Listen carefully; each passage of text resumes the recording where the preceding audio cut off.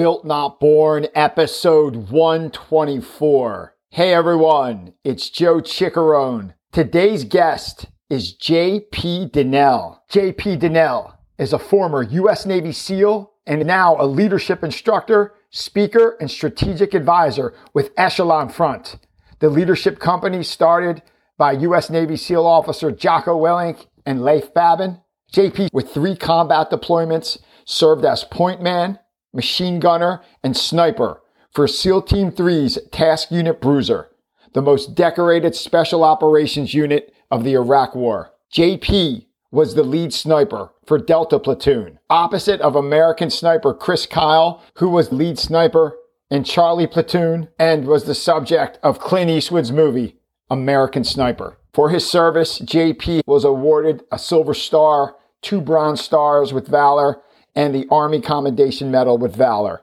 JP worked closely with SEAL officers Jocko Willink, his task unit commander, and Leif Babin, and was the driving force on many of the daring combat operations Jocko and Leif write about in their best-selling book, Extreme Ownership.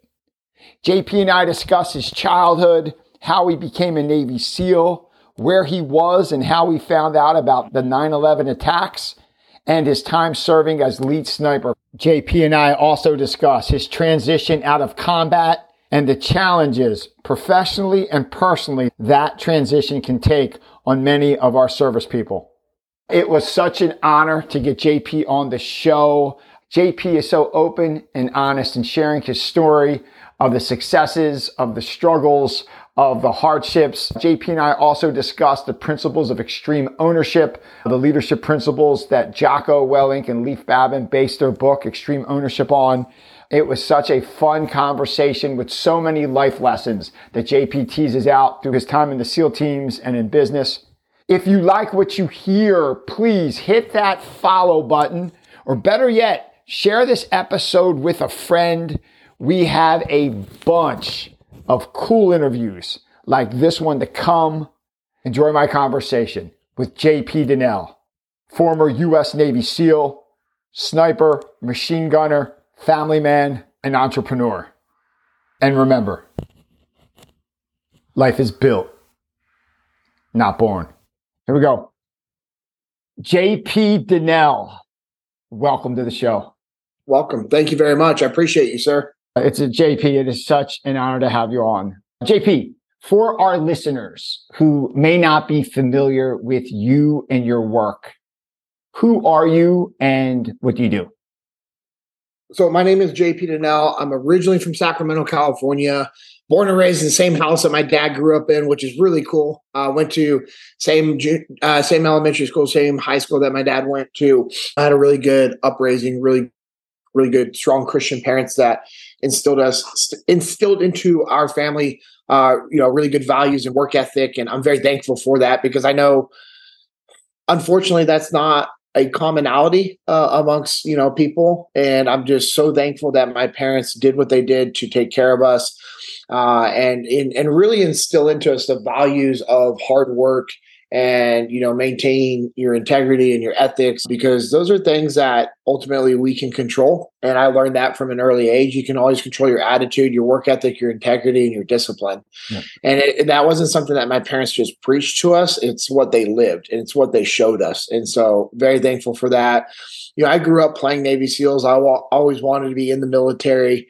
And I was infatuated by the military and by the SEAL teams and all that stuff. And I was able to fulfill a childhood dream and go into the military. I joined the Navy September 5th, 2001. I was in boot camp when 9/11 happened. I had a contract that said, hey, you can go try to become a Navy SEAL. Nothing's guaranteed. And so I got done with boot camp, my basic schooling in the Navy. And then I went to BUDS. I checked in to class 242. I graduated with class 242. And, there's about 222 guys that started day one. And I was one of 28 of those originals that graduated, which is pretty crazy to think about, and enjoyed what I did in the SEAL teams. I was a machine gunner. I was a sniper. I was a point man. I was a lead driver. I got to go to all these really cool schools and be able to learn these really cool skill sets by military members of different branches, fellow SEALs, civilians. Our training was very diverse, which was really cool, and I really enjoyed what I was able to do in the military. And the military also showed me that, especially the SEAL teams, they had a very high value and place a lot of importance on training to develop individuals to be who they needed to be, to give them the skill sets and the training to grow and develop them. Now we all have natural characteristics and traits that are great. But as you know, with jujitsu and life in general, these are all skill sets that we learn. So I'll give a pretty drastic example. Racism. Are kids born racist? No. No way. No way. No like chance. It's not, that is taught. That's unfortunately, but it's a taught characteristic, right? It's a it's something that's taught to them. Yep. Just like you teach, people don't know how to do jujitsu naturally. They're taught it. Some people have that natural ability to retain it faster. It's like shooting a gun. I can teach you how to shoot a gun. If you've never shot a rifle before in your life, within one day, not even a full day, bro, but within a session of us working together, a couple hours, almost a full day on the range, I guarantee you will be hitting a target at 1,000 yards. Dang. That's what I do. That's literally what I do. I teach people how to do that. And I've taken people that have never shot a rifle past 100 yards before. And at the end of day one, they're hitting a target at 1,000 yards. Yeah. That's a skill set. It's taught. Yeah. It's like leadership is taught. All these things are taught. They're acquired. And, I know I started off with a crazy example, but to me, that I try to use that as an attention grabber when we're talking about like, hey, all these things that we do in life, they're taught. They're taught to us, whether subconsciously or consciously. Oh. I mean, you look at little kids at a young age, they don't care. They literally don't care about your skin color or where you're from or anything. Kids are kind and they're pure and they're innocent. Yeah. And, that hatred that comes into our hearts as we get older is taught to us. Well, here's the cool thing.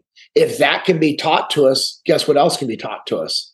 Love, compassion, joy, forgiveness, grace, empathy, leadership, communication, the ability to listen. Like all those things can be taught to us as well. So that's what I saw in the military. That's what I learned in the military.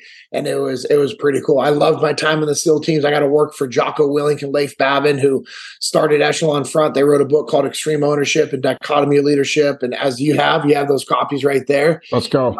And so I really enjoyed my time in the military, and I learned a lot. Well, first off, thank you for sharing all that. What I wanted to do, JP, real quick, go through your amazing story. You give us some of the highlights of your time at Task Unit Bruiser, Silver Star winner, 2 Bronze Stars, lead sniper, Delta Platoon. I believe Chris Kyle was the lead sniper of Charlie Platoon. Go through that. Also, too, one of the things I really connected with your story, I've been lucky enough to have been on the Extreme Ownership website since launch. And you are so open of sharing. You're so relatable. Where like Jocko's kind of like, to me, like that George Washington figure. Like he's at the statue. Like sometimes it's hard to relate. Like he's like every day it's 4:30. Sometimes it's 3:30. He's up. But like you talk about your struggles and you talk about like the highs and the lows and you share like what you went through. And I just wanted to get to a couple of life lessons we could tease out. First off, one of the things that struck me when you first went to the Navy recruiter, I believe you told in one of the podcasts, they laughed at you and they said, hey, for the wannabe Navy SEALs, that recruiter comes back next week and come back later. Can you tell that story? I thought that was pretty wild. Yeah, so I walked in the recruiting office. Again, this is before 9/11. I walk in there and they asked me what I wanted. And I told them I wanted information on becoming a Navy SEAL. They all started laughing at me, all kind of chuckling and everything. And that pissed me off. And then I remember this senior chief that was sitting in the back corner. He said 2 things, young man. 1, the Navy ain't going to touch you with that cast in your hand. Because I had a cast on my hand at the time, from hand all the way up to like mid wrist. He's like, the Navy ain't going to touch you with that cast on your hand. Can't start the process. We can't do anything for you. And then he said, number two, the Navy SEAL wannabe recruiter, they're not going to be back until Tuesday. Or Thursday. He's like, they're not going to be back until Thursday. If you want to come back in 2 days, have at it. I was there on a Tuesday.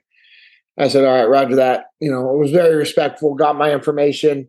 But when he said the Navy SEAL wannabe recruiter, that just fired me up and just, frustrated me. It challenged me, however you want to say it. And I went home and I told my dad, I said, hey, he asked me how work was because I had taken a little break from work. I was working at a pizza place across the street. And I go back to that pizza place and I was just sitting there thinking, and that's when I decided, I'm like, this is what I'm going to do. Now I was an athlete. I did a lot of different sports, so I was in really good shape. So I wasn't worried about that aspect of it. I was a strong swimmer. I was comfortable in the water. I did swim team and water polo. I used to go to the river and swim in the rapids and swim upstream and practice breath holds going down the bottom of the river and pulling yourself upstream and doing stuff like that. So I was comfortable with that. And I just knew that I could make it through it. And, I was young. I knew a little bit about the SEAL teams. Like I said, I always wanted to be a Navy SEAL, so I always thought about that. And then I go home and I tell my dad, I'm like, hey, I want to join the Navy and be a Navy SEAL.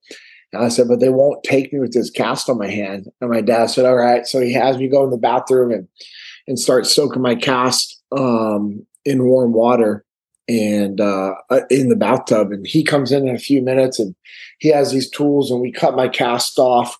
And, I don't recommend doing that 11 days later after breaking your hand and, fracturing your wrist and having a cast on. But my dad knew that he needed to capitalize on me wanting to go do this. And I went back in the recruiter's office 2 days later. And I remember walking in and that senior chief who's sitting in the corner, he looks at me, he smiles because he looks down at my hand. I don't have a cast on it. He looks at me and he smiles and he says, Petty Officer Garrett's going to take care of you, young man. And I started working with this guy. His name's Marcus Garrett, Petty Officer Marcus Garrett. And it's crazy, man. And so I just started the process that summer and I worked construction for my dad that whole summer. And, I couldn't even grip like a pen to sign my name. And my dad, we took these kickboxing hand wraps and we wrapped my hand real nice and tight. And then I grabbed a hammer and he took tape and then he wrapped like the hammer into my grip with duct tape and athletic tape. And that's how I would work 8-10 hours a day for my dad until my grip got strong enough. And by just doing construction and grabbing stuff and holding stuff, it strengthened my hand to where I was able to start doing push-ups again and pull-ups because I couldn't grip anything, right? And I'd be on the job site with him and, he'd have me do like a set of pull-ups or just hang from like a 2x4 or something there. So you're just like working on that grip strength. And I would just do stuff all throughout the day. So you go through BUDS, you go through SEAL training. How'd you wind up sniper? Like how'd you decide to go that route? Well, it's something I always was intrigued and fascinated by. And so I come back from my first deployment and they're like, hey, we got slots for sniper school. And I'm like raising my hand and they're like, Dinnell, you're going, just kind of like, so I got selected to go. And I think that's what had a little bit to do because they needed guys to go to it because we needed to have a good amount of guys prepped up as snipers. But also I had a good relationship with some of the older snipers and I would ask them questions and spend a lot of time trying to learn what I could from them. And so I think that had a little bit of influence over them picking for me to go to sniper school. And I love sniper school. I did really well there. I was in line to be the honor grad and I got sick in sniper school, super sick. And I missed one of the tests that we had to do. And I wasn't able to make it up. And so unfortunately, like with my score, I wasn't number one. I was number two, which is crazy. It was like I was still number two, even with not being able to make up that score. That's how decent I did in that schooling. Not to be cocky or arrogant, but I was very dedicated and disciplined in that training. And I was just completely immersed into everything that we did. Did you grow up shooting, or is that something you picked up in the Navy? I didn't touch a gun until I was in the military. Wow, that's crazy. Okay. Now, I had pellet guns, right? Yeah. I would play with pellet guns, but I never touched a pistol or a rifle or a hunting rifle until I was in the military. Wow. No shotguns, no, just nothing, no weapons. That's wild. And one thing I just glanced over, one story I found, you told them on the podcast. You said you joined the Navy September 5th, 2001. What was it like September 11th? You mentioned a story that someone came in and told you that the towers were hit. Could you tell that story real quick? I thought that was pretty remarkable. Yeah, I'm literally like just standing there at the end of my bed, right, in boot camp at the end of our rack, as we call it, your rack. And I'm sitting there talking with this other kid. And I say kid because we're both 18 years old at the time. And Jake Wright, I think he might still be in the Navy. He's probably at like 22 years in the Navy, which is incredible. But anyways, Jake and I are sitting there talking with each other. And the doors like fling open and this senior chief walks in. And I just remember him walking in, just like the look of intensity on his face. And he's standing there and he's like, our nation's been attacked. We might be going to war. And then boom, walked out. And I'm like, what? And everyone's like trying to process it. And initially I thought, oh, okay. Yeah, we're at war. I thought it was some training drill. Literally, I thought it was a training drill. And I didn't think anything of it. And then when we realized it was a real thing, there was a lot of fear. There's a lot of uncertainty. There's a lot of, just people not knowing what was next. And I can tell you, honestly, I had zero fear because there was no uncertainty for me. I knew what was next in my life. I knew that I was going to San Diego. I was going to have an opportunity to go through buds to try to become a Navy SEAL. And as long as I didn't quit, I'd be in the SEAL teams. And if the war was still going on, I would go fight. And that's all I wanted to do. And it wasn't anything more special or sexy than that. It was just like, no, you know what? I had zero fear because I knew what was next for me. And I share that aspect of the story with people because there are times that people go through life where they just don't know what's next. They don't have anything planned. They're not, shooting. And, that's when that fear creeps in. That's when that uncertainty creeps in. That's when that doubt creeps in when you don't know what's next for you. First, thank you for sharing that. Fast forward a little bit. How did you get to SEAL Team 3 Task Unit Bruiser? How did you get linked up with Jocko? And then how did you become part of Task Unit Bruiser when you head off to Ramadi in 06? Yeah, so I make it through Buds. And then I was going through SQT, which is SEAL qualification training. And that's when I first started working for Leif Babin and Seth Stone and Andrew Paul, who were all in Task Unit Bruiser. And so I was working with these guys in SQT. They were all officers. There's a delay after Buds before SQT for the officers. They go through some advanced SEAL training, leadership training for the officers to be able to lead guys in this advanced training and then prepare them for when they get to the SEAL teams. And so it's cool because it gives you a little bit of separation between the officers that you were going through Buds with. And then now I like the way they do it because when you go through SQT, it's advanced SEAL qualification training. So now they're like giving you legitimate skill sets to prepare you for the SEAL team. So the reality of what they're trying to accomplish is when you get done with SQT, you could go check into a SEAL team and then be deployed overseas right away and not be an asset. I'm sorry, not be a liability. You're enough of an asset to where it's like, okay, cool, we'll take this brand new guy who hasn't even done training with us, but he has these basic skills that can get the job done. And it's cool. It's really cool the way that they do that. And so there was a separation between the enlisted and the officers. And now you have these officers coming in to the training and it just gives them that separation from the training. So now they can have a better leadership role and, and have that authority and mindset that they need to properly have to actually lead us as we prepare. And so that's when I first started working with those guys. I check into SEAL Team 3 Delta Platoon with Seth Stone. We both go there together. We do a workup deployment. We're in Task Unit Bravo, Charlie Platoon and Delta Platoon are working together. We come back from that deployment, and that's when Jocko came into our task unit to be our task unit commander.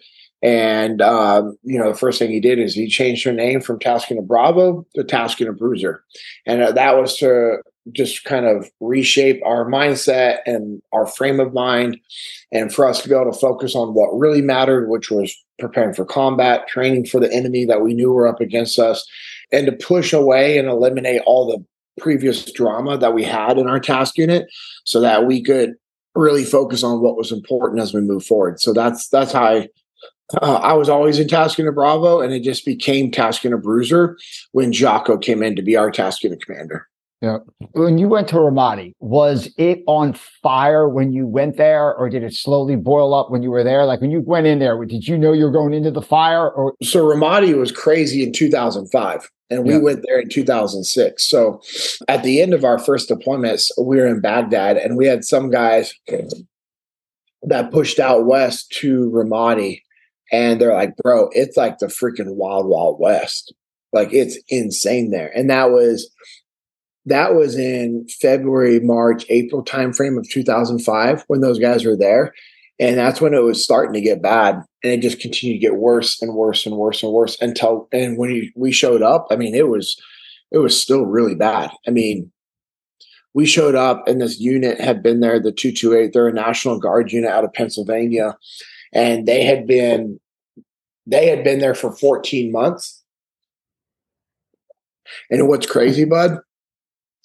Joe, they had been in combat every single day of those 14 months. Wow. So not just a combat zone, but they had been in actual combat every single day for 14 months straight. Wow. They controlled less than a third of the city. 94 members of the unit had been killed in action. Over 300 had been wounded. And I mean, it was just absolute chaos. Absolute chaos when we got there. And it continued to be chaos while we were there. But we were able to help deliver impact. Another Army unit came in, replaced the 228. They were called the 11 AD. AD stands for Armored Division. And so they brought in these tanks and Bradley fighting vehicles and Humvees and all these other things. And it was really impressive what they were able to do while they were there, because they had this new strategy, and then they were, it was pretty impressive, to be honest. Like as I look back now and say, okay, this was like when we first got there, when they got there, and then at the progression, you go from 30 to 50 enemy attacks every single day. Mm-hmm. To one a day in 6 months. Wow. 30 to 50 goes to one. Yep. It was 30 to 50 enemy attacks every single day. And then it went to one a day. And then it was one a week pretty closely after that when the other unit came in to replace us. And then it became like one a month. And then a year after we left, I mean, there was no enemy attacks. It was one of the safest areas in all of Iraq. I mean, these local civilians, they ran a 5K fun run down a road that we called Route Michigan. And when we were there, Route Michigan was the most violent and dangerous road in the world. It was a little 2 to 2.5 mile stretch, Joe. And there was 7 to 10 enemy attacks every single day on that road. Wow. Every single day. And then when you go from that many attacks every single day to in a year, they're running a 5K fun run. It was pretty crazy. Impressive. That is insane. Yeah, it's absolutely insane. So, besides killing a lot of the enemy, you have to win the hearts and mind of the people a little bit to stop the attacks to that level. Like, not a little bit. That's a lot. A lot, yeah. I mean, insane. Because here's the deal: evil exists. There's a lot of evil in the world, mm-hmm. And if it was just a killing game, we would still be over there killing. Okay. I mean, literally, it's just there's an endless supply of those Mujahideen fighters that just want to, come and do evil things. Cool. We got an endless supply of ammo for those guys. However, that wasn't the solution. That's a tactical win, strategic loss because you're still there. Mm-hmm. And we had to start thinking about things differently We had to start building relationships. We had to give the local populace ownership. We had to give their local military ownership. We had to give their local police ownership and train them up and equip them and allow them to take responsibility for their place. And then so Task Unit Bruiser, the most decorated special operations unit in the Iraq War, fair to say? Yeah. And the subject of a movie, Clint Eastwood's movie, American Sniper, Chris Kyle. So you were head sniper, Delta platoon, Chris Kyle, head sniper, Charlie platoon? Yeah, so Chris was a point man elite sniper in Delta platoon, and I was a point man elite sniper Chris was a point man elite sniper in Charlie platoon. I was a point man elite sniper in Delta platoon. So we were each other's counterparts. So if you've read American Sniper or watched the movie American Sniper, and you remember when they were teasing him about the young sniper catching up to him? Was that you? That's my question. Was when I was 23. Really? You're going to catch? Because that was a question I had. Were you the young, they said some young snipers coming up, catching up to him? That was you. Yep. Now, with you, Chris, like, would you talk shop? Like when you guys were on missions, would you guys talk, would you guys share ideas, best practices? Like when you guys are that level, like, is that like LeBron talking to Kobe, like they're trying to refine each other's game? That's a unique comparison. Those guys were incredible basketball players, but well, Kobe is, that guy was incredible, right? So yeah, we would definitely talk, but it wasn't just like Chris and I, it was all of us. We were all talking. I mean, I had guys in my platoon that were freaking incredible snipers. He's out, so I can say his name now, but my buddy Benny, he was a way better sniper than me. But he was a good leader. And because he was in a leadership position, he allowed me to be the lead sniper, and he was acting as our platoon chief. Mm-hmm. I mean, that guy, I learned so much from Benny over the years. It was incredible. Mm-hmm. And, so we were always constantly talking. And Benny and I, we talked about everything. It was awesome. But it reminds me, I gotta reach out to him today just to check in, make sure he's good. So let's touch on the movie real quick. If you sit that movie, American Sniper, when you sit and watch that, right? And you sat when it came out years ago and watched it, what percent of that do you like, wow, they captured that's a fair interpretation, or like, wow, that's crazy, that never happened? What percent would you say, like, all right, this is real, that's not real? Well, you're gonna hate me, Joe, because I've never watched the whole movie. Okay. I started at one time, and then I can't remember what happened. And then I didn't finish it. And then I started reading American Sniper. And then Chris reached out to me, and he was just like, "Hey man, have you read my book yet?" I'm like, "I just started. Like, I literally just started like the first couple pages." Mm-hmm. He goes, "Can you stop reading it?" And I'm like, "Okay." He goes, "Jesse Ventura is suing me, and you were there that night and witnessed it.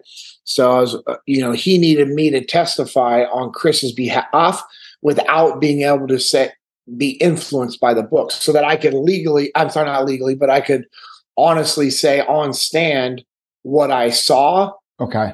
It wasn't based off of what I read." So I was like, boom, boom. So dude, I haven't even finished the book. Wow. Like I never got the book back because, Chris ended up being murdered, and, he had the whole lawsuit, and then Chris was murdered. And I've never opened the book back up. I mean, it sits right here on my bookshelf. Mm-hmm. I need to read it. I need to watch the movie. I just haven't yet, man. Understood. No, I appreciate that. Thank you for sharing that. Forward a little bit, you shared in a bunch of the podcasts, Jocko had you on in your time at Echelon Front. When you transitioned out, the last mission, so you kind of cut your finger pretty deep, right? You kind of had an injury. And I cut this finger down. So I'm sorry. Yeah, I cut this finger down. I was trying to show you in my brain. It makes sense. I cut this finger down to the bone, and I got life flighted out for an emergency surgery because I thought I was going to lose my finger. And I go get that surgery. I'm at this other base. I come back, and I get back to my guys. I was actually supposed to be down there for a little bit longer, and I just got my stuff and left and caught a convoy back to base. But I was able to link up with them, and it kept me off one of our last missions, which was, devastating because, I'd been on every mission with those guys. And, I missed out on that mission, and we were packed up and ready to go home. And an Army unit requested some additional sniper support from our guys. And so we sent 2 small elements down there.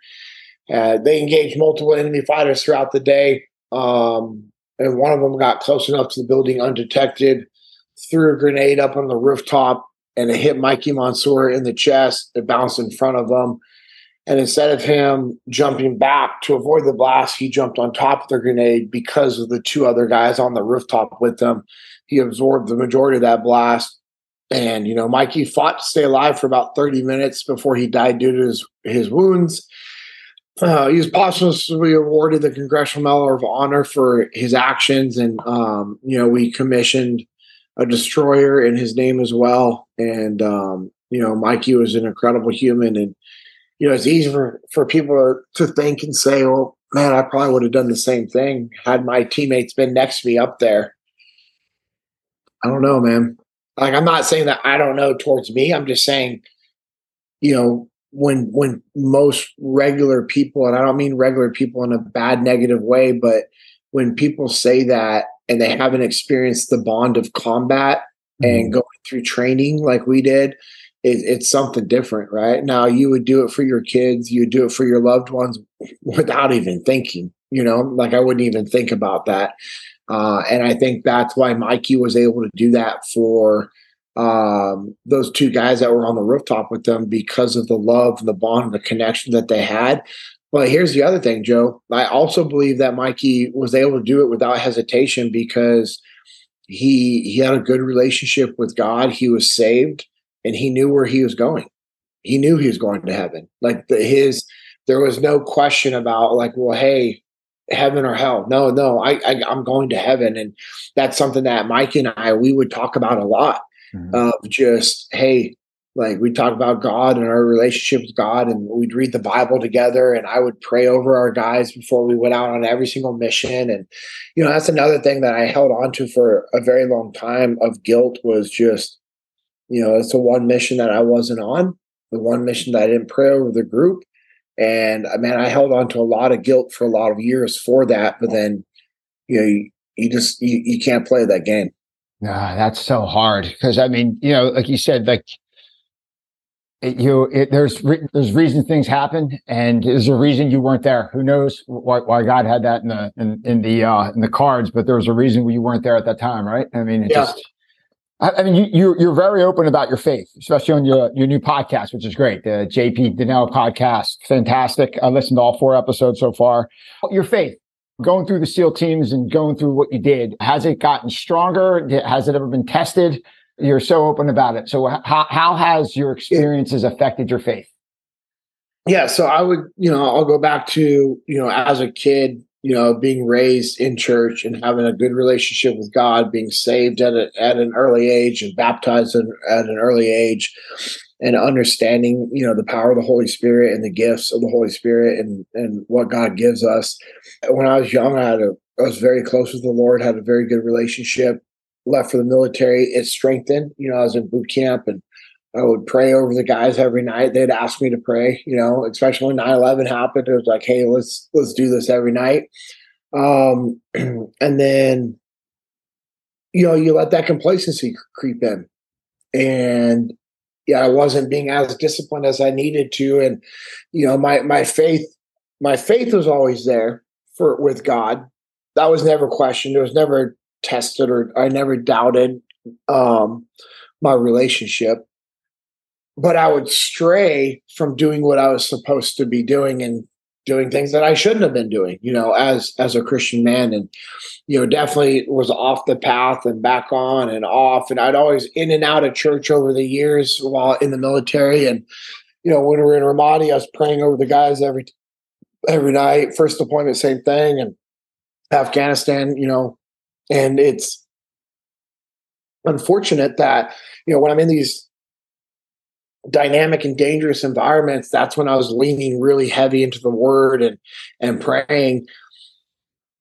But then I come back home and I'm like, I go back to my old ways, and it's unfortunate, but I share that with people to to encourage them to stay strong and steady with their faith and their walk with the Lord, because, listen, like, it's not fair for us to only lean on God when we need something and talk to him and spend time with them. Like, I want to spend time thanking him and praising him and worshiping him for what he's given me and what he does for me, not just, hey, God, I need this, I need this, I need this, I need this. Like, more like, hey, God, thank you, thank you, thank you.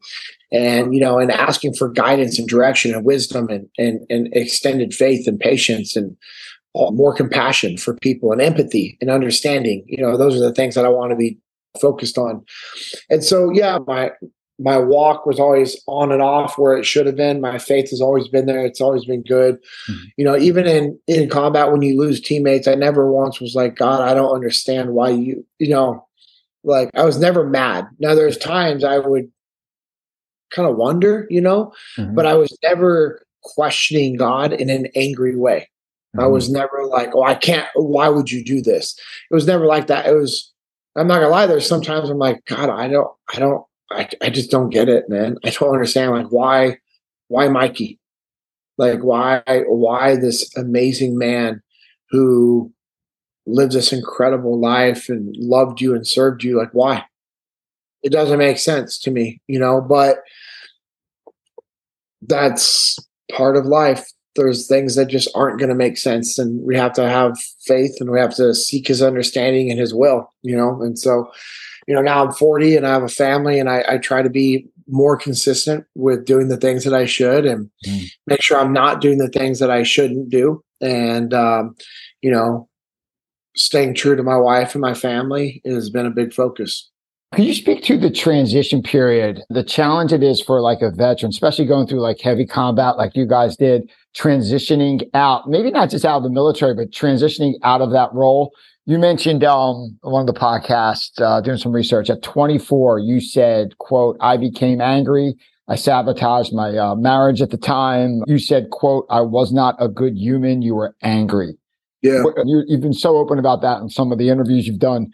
Where did that come from, and how did you get through it? Yeah, so I sabotaged my first marriage when I was young. I was in the SEAL teams, and I was just angry, and I was just mad.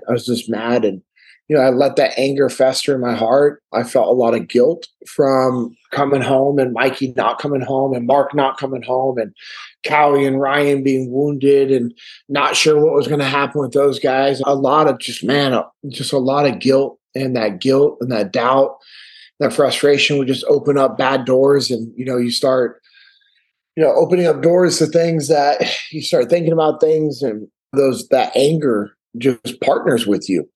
And I wasn't in the Word. Here's the deal. Like, I wasn't reading the Bible. I wasn't praying. I wasn't spending time worshiping God and listening. I wasn't listening to praise and worship. I wasn't going to church. So yeah, it's easy for that anger to fester up inside of you. And, people wonder why they're so angry and mad. It's like, well, what do you spend the majority of your time thinking about? Who do you spend time with? Like, what are you doing? And I wasn't doing what I was supposed to do as a human. I wasn't controlling my attitude. I was making excuses. I was playing the victim card, and I was drinking a lot, and that's not a good thing, right? That's unhealthy. Yeah. No, thank you for sharing that. How about there's a fast forward a little bit. You could go to training. They kind of bring you as a training instructor. Yeah. And you were just kicking everyone's ass. Like, you were just, basically, from what I heard, so much that people were quitting, and they're like, people aren't supposed to quit this phase of training. Like, right? Yeah. I mean, people quit that phase, but not that much. Yeah. Okay. Like, it was just like, I was a little extreme on that. Yeah. So I got pulled from my platoon. I had surgery, ended up with a little bit of nerve damage. And, I go to BUDS to be a BUDS instructor to kind of get a little break. And I was a psychopath. I was I was crazy. I lived in the barracks with the students so I could be there with them all the time. Like, that was part of like my marriage falling apart. It was like, I was just like in an angry place. And then when my wife left me, I was just like, all right, check, like, it was just like, my whole goal is to make your life a living hell and get every single one of you guys to quit, which is really embarrassing if you think about it, because while yes, it's good to be a gatekeeper for our community, you can still do that. You can still weed out the people that don't need to be there while teaching them lessons and just skill sets and, just pouring into those guys. And I wasn't pouring into them. I was literally just being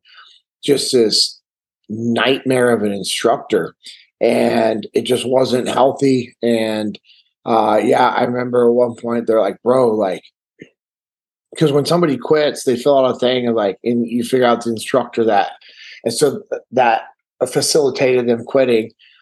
And dude, the amount of kids that were quitting when I was at Indoc was high. I remember one of the instructors going, "Hey, we're not supposed to have this many kids quit." Like that, that's first phase. Like you should be in, like, that's what first phase does. Like we're trying to like teach them how to be able to go through buzz and everything. And I didn't want anything of that. I wanted nothing to do with that. And now I can look at it from two viewpoints. Now that I'm detached, I can say, well, obviously I should have been able to control my attitude and been in a much better position to understand that. But then also I look at it from the leadership failure from those that were in charge of me. You have this young, fired up, wound tight SEAL who just got back from his second combat deployment. And that combat deployment was pretty intense, lost teammates, has a lot of stuff going on. Like, why don't you take care of him? Like, why don't you guide him and direct him and mentor and coach him and say, okay, hey, if he's going to be this hardcore instructor, let's put him in first phase where he can, be like that. But still let's rein him back a little bit. And there was none of that. And for a long time, I hated all the senior instructors that worked with me because I received none of that, and got in trouble for being like that as an instructor. Jocko heard about it. And what does Jocko do? He takes care of me like he always does. He takes care of his guys and not just like protecting me. And he took care of me by pulling me over to training to work for him so that I could have a purpose. Because he realized, like, if I was there teaching these guys how to be a SEAL and the skill sets and the advanced skill sets of what we learned in combat, that was going to be much more fulfilling for me. Therefore, it would be easier for him to kind of direct my attitude towards things. Awesome. Before we get to what you learned from him with the extreme ownership, there's a funny story Jocko tells when you were being that crazy instructor. Someone called him, and it was like that Colonel Troutman moment in Rambo, like, come get your boy. Come get your boy. Yeah, that was that. What I was just talking about was when they're like, hey, come get your boy. Like, he's crazy, man. Come get this guy out of here. Like, no questions asked. Just you get him, you take care of him, right? You take. Yeah, he'll be your problem now. That's all. Get rid of me, man. So, hey, so what I want to do, so now you're working for Jocko. Good point to transition over to extreme ownership. So now, fast forward to your current day. You are the FTX Field Training Director for Echelon Front. Well, actually, now I'm our chief training officer. I got promoted up to our chief training officer position. And Cody Gandy is our director of all of our field training exercises. But yeah, I came on as the first instructor at Echelon Front 7 years ago, this month, right? 7 years ago, came on board as the first instructor, was helping build out the company, just giving keynotes, doing half-day workshops, full-day workshops. And then as Jocko and Leif were wanting to grow and expand and build the company, they're like, all right, we want to create this hands-on type of leadership training. And they gave that to me. And then they wanted us to do like long-range sustainment type of training with clients. Gave that to Dave Burke. And then from there, we just started growing out the company and bringing on different instructors. And, the demand for our work has continued to increase, and it's been good. I always see there's a test before there's an opportunity, and there's always like the world or universe or God tests you to see how much you really want it. Fast forward to right before you joined Echelon Front. I heard a story where you maybe even struggling with money a little bit, maybe even delivering pizzas, but Yeah. You had an offer like 70 grand for a month of work or 2 months of work where you're No, like, no, whoa. yeah. So I was going to go, I had the opportunity to go overseas and teach long range shooting, and it was for 70 days, and the day rate was $1,000 a day. Damn. And yeah, it's crazy money, right? Yeah. Like that's really good money. And I just, I was like, all right, cool. So I was going to go do that. And that was right at the time where I was offered to come do Echelon Front and go check out the muster. So it's like, cool, I could go see the muster and talk with Jocko and Leif about possibly doing something with them. Nothing guaranteed, right? Nothing. No, I'm literally just going to go watch what they're doing and then go from there. And so I was like, okay, I could go do that. Or I could go overseas and make 70 grand for my family when we were so tight. We didn't have money, man. And because I put myself and my family in some hard positions, and and so that was a hard decision. And my wife, being the amazing woman that she is, and having that wisdom and that giving me the direction, she told me, she's like, well, Jocko and Leif are never going to screw you over. Mm-hmm. So I think you should go see what this opportunity is. Wow, man. Yeah. So I think, you ask the wife, the wife will guide you. That's fantastic. It's like the basic principle of just seeking guidance and counsel from other people, just asking people and just listening to other people with an open mind is really important. Yeah. So let's talk to some leadership principles. So you just mentioned about listening and open-minded, right? So here you have all this combat experience. You're around these great leaders, Jocko and Leif, and your mentor, Seth Stone, and all these amazing people you're around. Like, how important is it for a leader to keep their humility, where you have a lot of success and you're like, wow, you think you should be speaking more than you're listening. But honestly, when there's a leader, like the great leaders listen more than they talk. Could you speak to the importance of humility and how to balance like self-confidence to the need to be humble as a leader? Yeah, humility is, as we say, the number one characteristic of a great leader.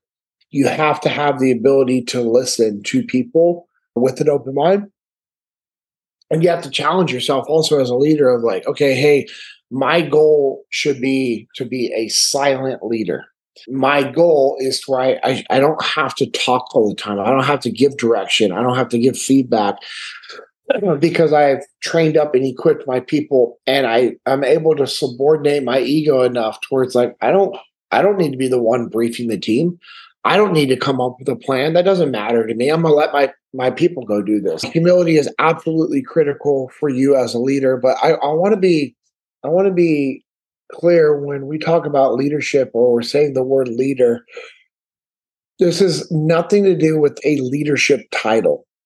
Like, I'm not talking about that at all. Like, because I know somebody could be listening and thinking, well, I'm not in a leadership position. I'm not a boss. No, your ability. So what leadership is, your ability to listen to the people around you, to communicate with the people around you, to influence the people around you, to influence them to believe in the mission, to believe in themselves, and go take action. Those are all the different things that helps make you a leader. It's just building relationships and establishing trust and influence. And so that's what we're talking about. And in order for me to do those things, like, I have to have humility. Like, I just have to be able to have that humility. So if you had to define leadership in a sentence or two, how would you define leadership? Leadership is your ability to build relationships and to influence the people around you to believe in themselves, believe in the mission, and go take action. Yeah, that influence is huge, because if you go by leadership is influence, right? And then that goes back to what you just said, everyone's a leader, because you could have influence as like, you could be the least tenured person there and have influence. Everyone in the organization can have some form of influence, and you have influence, you're leading, right? Yeah. Awesome. And then how about extreme ownership? How would you define extreme ownership?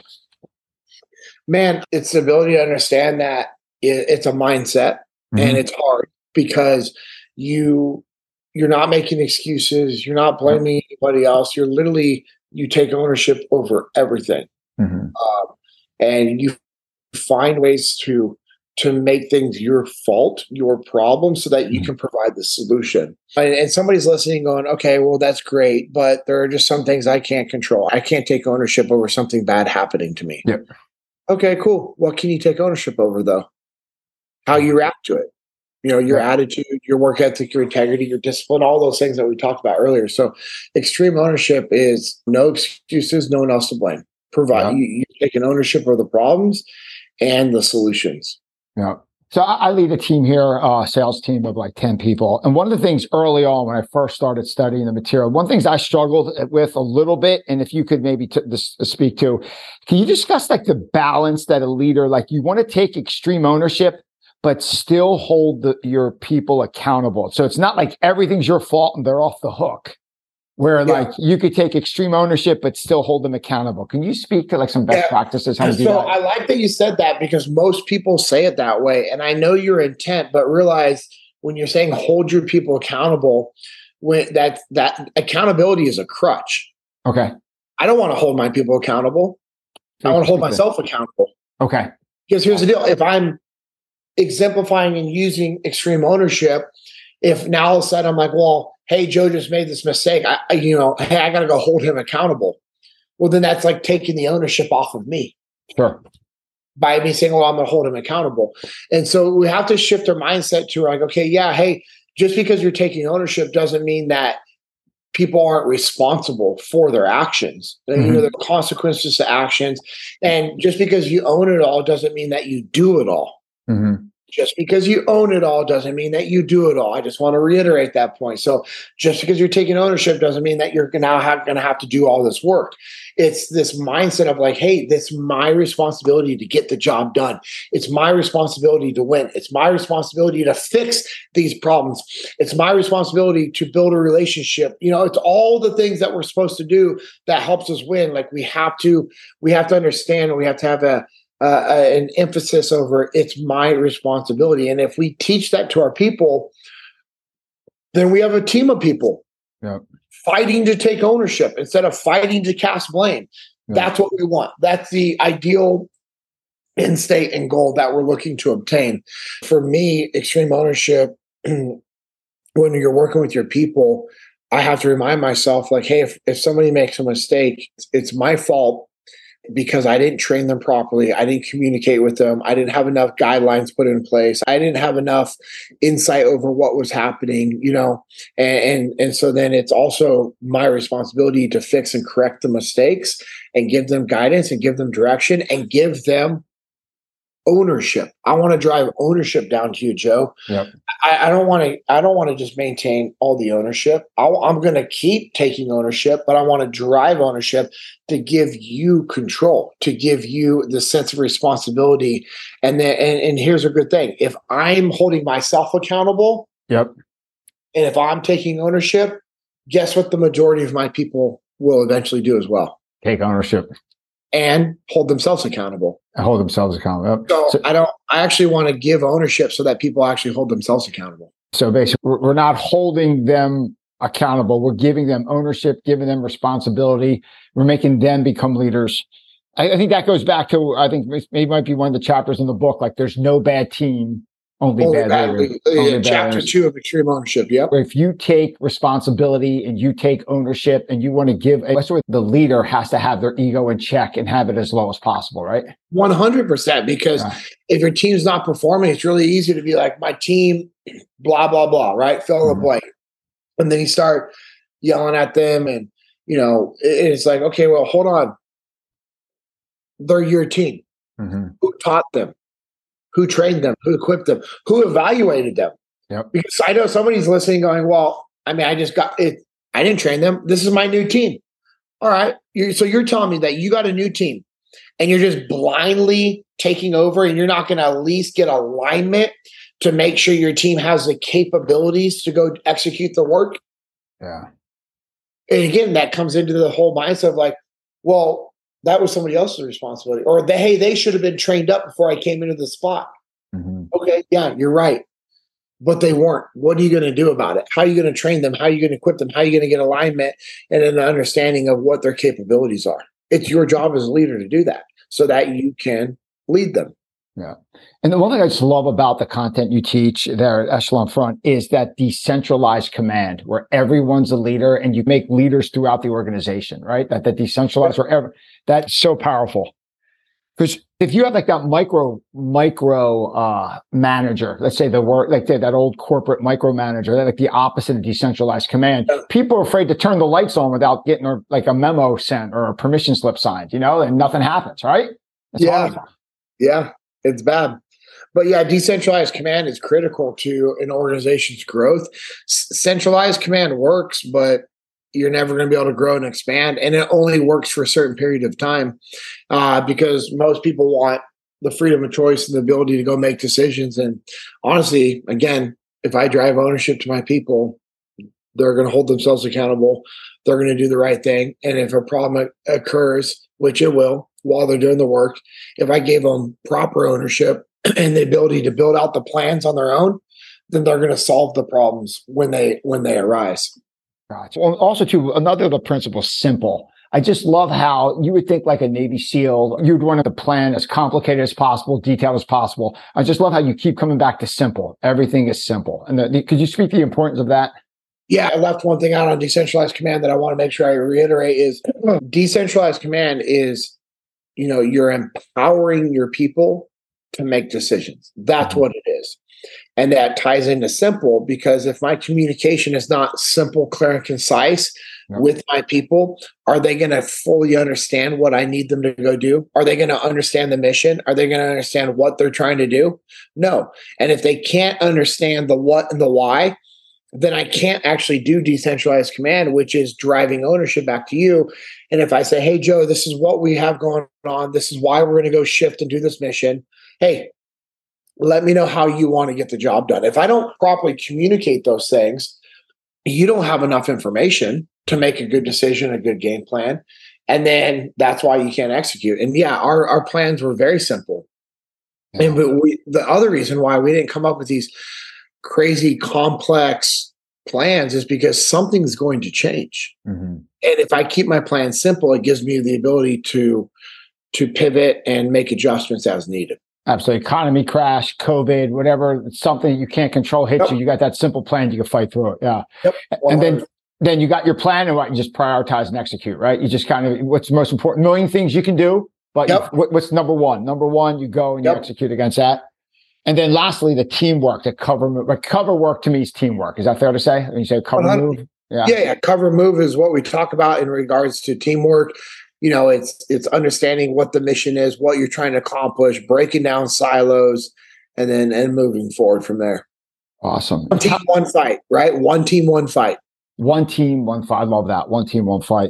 JT, I know your time's tight. Do you have 5 minutes to go over a couple of fun questions that will wrap things up? Minutes? Awesome. Yeah, let's do 5 minutes. Awesome. So JT, just want to switch over to a part of the interview we call Share Your Secrets. So our listeners can get to know you a little bit more as a person. Just a couple of fun questions. First off, most successful people like you are big routine people. What's your routine to either start your day or end your day? Do you have something that you do every morning or every night just to get your mind right or body right? Yeah, so I would say just more of like my mindset, right? It's the alarms on my phone. It's what I read as I start the day. That just kind of reminds me, like it says, live to honor them, war against complacency, and get after it. Wow. And so those are my alarms. And so for me, it's just more of like a mindset thing. And then if I set my alarm for jujitsu for like the times that I'm going to go train jujitsu, it says earn your purple belt. Meaning, I want to earn that purple belt that was given to me. Yep. And so for me, it's just more of like a mindset thing of shifting, like, okay, hey, understanding. And then also I look at my calendar. So I look at my calendar before I go to bed. Yeah. So I know what's the next day and the week. And then when I wake up, I also review the calendar again. And that helps me understand what are my priorities for the day. And then I can start attacking things. I create lists, check them off as I go through. And then trying to get a workout in is critical for me because I always feel better. And one, it's something I know I need to be doing and I should be doing, but also just having that time for me just to be solo working out has been also very helpful. Spending time in the Word has been Yeah. Trying to do that in the morning, not in the evening. Like in the Bible in Ephesians, it tells us put on the armor of God daily. Mhm. I was talking about that complacency early creeping in. You have to put on the armor put on the armor every day. And so if I can read the word in the morning, it helps.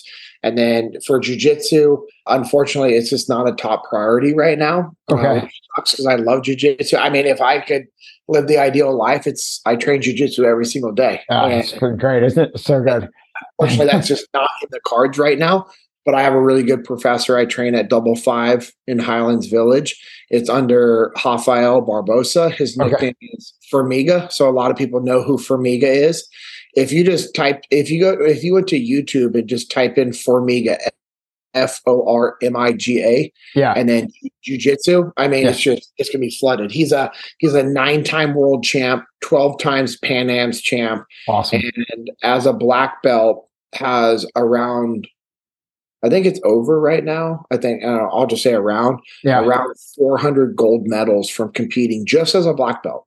That's crazy. That's so insane. That jujitsu at that elite level is just so crazy. Oh, it's so cool. It's insane. Yeah. How about this? We spoke about so much, JT, your time in the SEAL teams, Task Unit Bruiser, your transition out, all the leadership lessons you learned from Jocko and Leif and Seth. If you could have everyone listening take just one lesson away from everything we discussed, what would that lesson be? Do an honest self-assessment of your capabilities and your skill sets as a leader / human, and then pick something that you can work on and go get to work. Perfect. Let's just say, like, you and your wife have been fighting a lot. Mm-hmm. Okay, well, what do fights stem from? Communication problems. 99.9% of the time, it's communication. Okay. What's a really important part of communication? It's listening. I bet you if you were to be more intentional with just listening and listening with intent and checking your ego when you're communicating with your significant other and saying, all right, how are they right and how am I wrong? What can I do to fix this situation? Man, it would eliminate a lot of problems. Heck yeah. Oh my gosh. So crazy. Just listen some more. It's just an ego gets in the way. You know what I mean? It's so crazy. Yeah. The ego is the enemy, man. No, ego is the end, no doubt. How about this? A fun question, JP. If you could spend the day with anyone, famous, not famous, alive or dead, who would you spend the day with? And Jesus would be awesome. That'd be pretty wild. What would you do? What would you do? Just listen. Yeah, listen. Jiu-jitsu. Let's see what his guard game looks like. Yeah. See what his game is like. No, it would be cool just to kind of just see and watch him interact and teach. Yeah. But I know I'll see him one day, which is good. So outside of Jesus, like, honestly, like, man, there's so many people, man. That's a really good question. I would say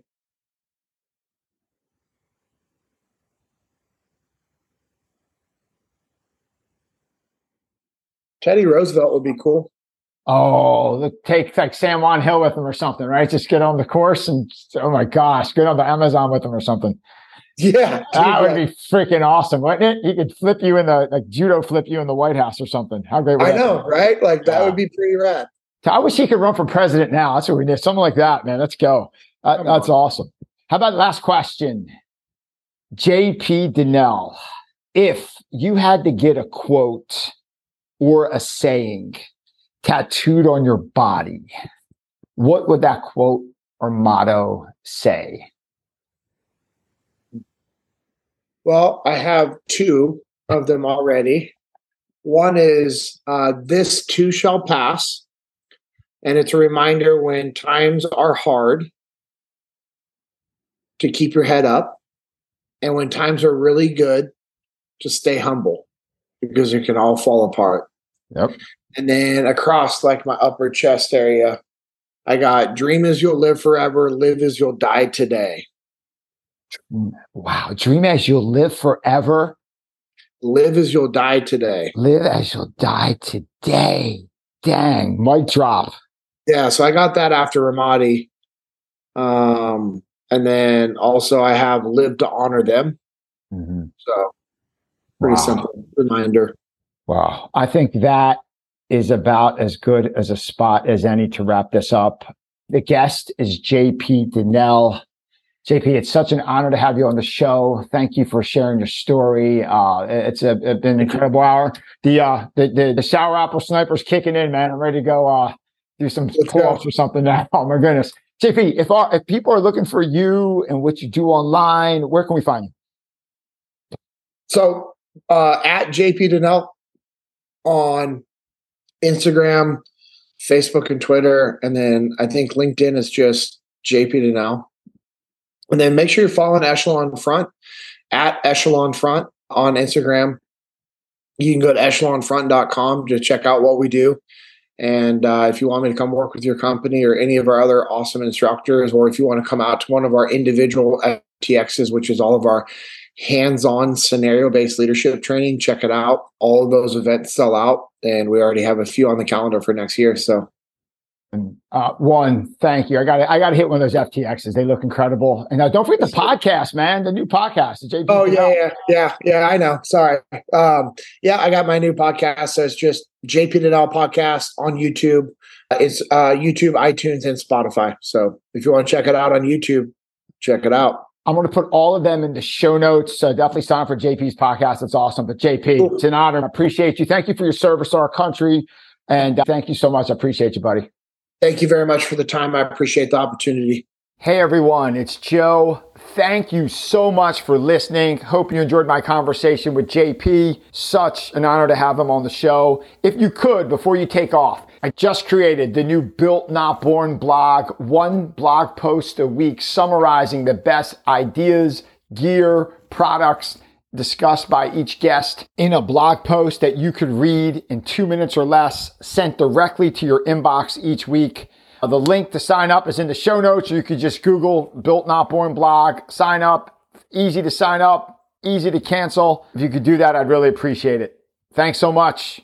Talk soon.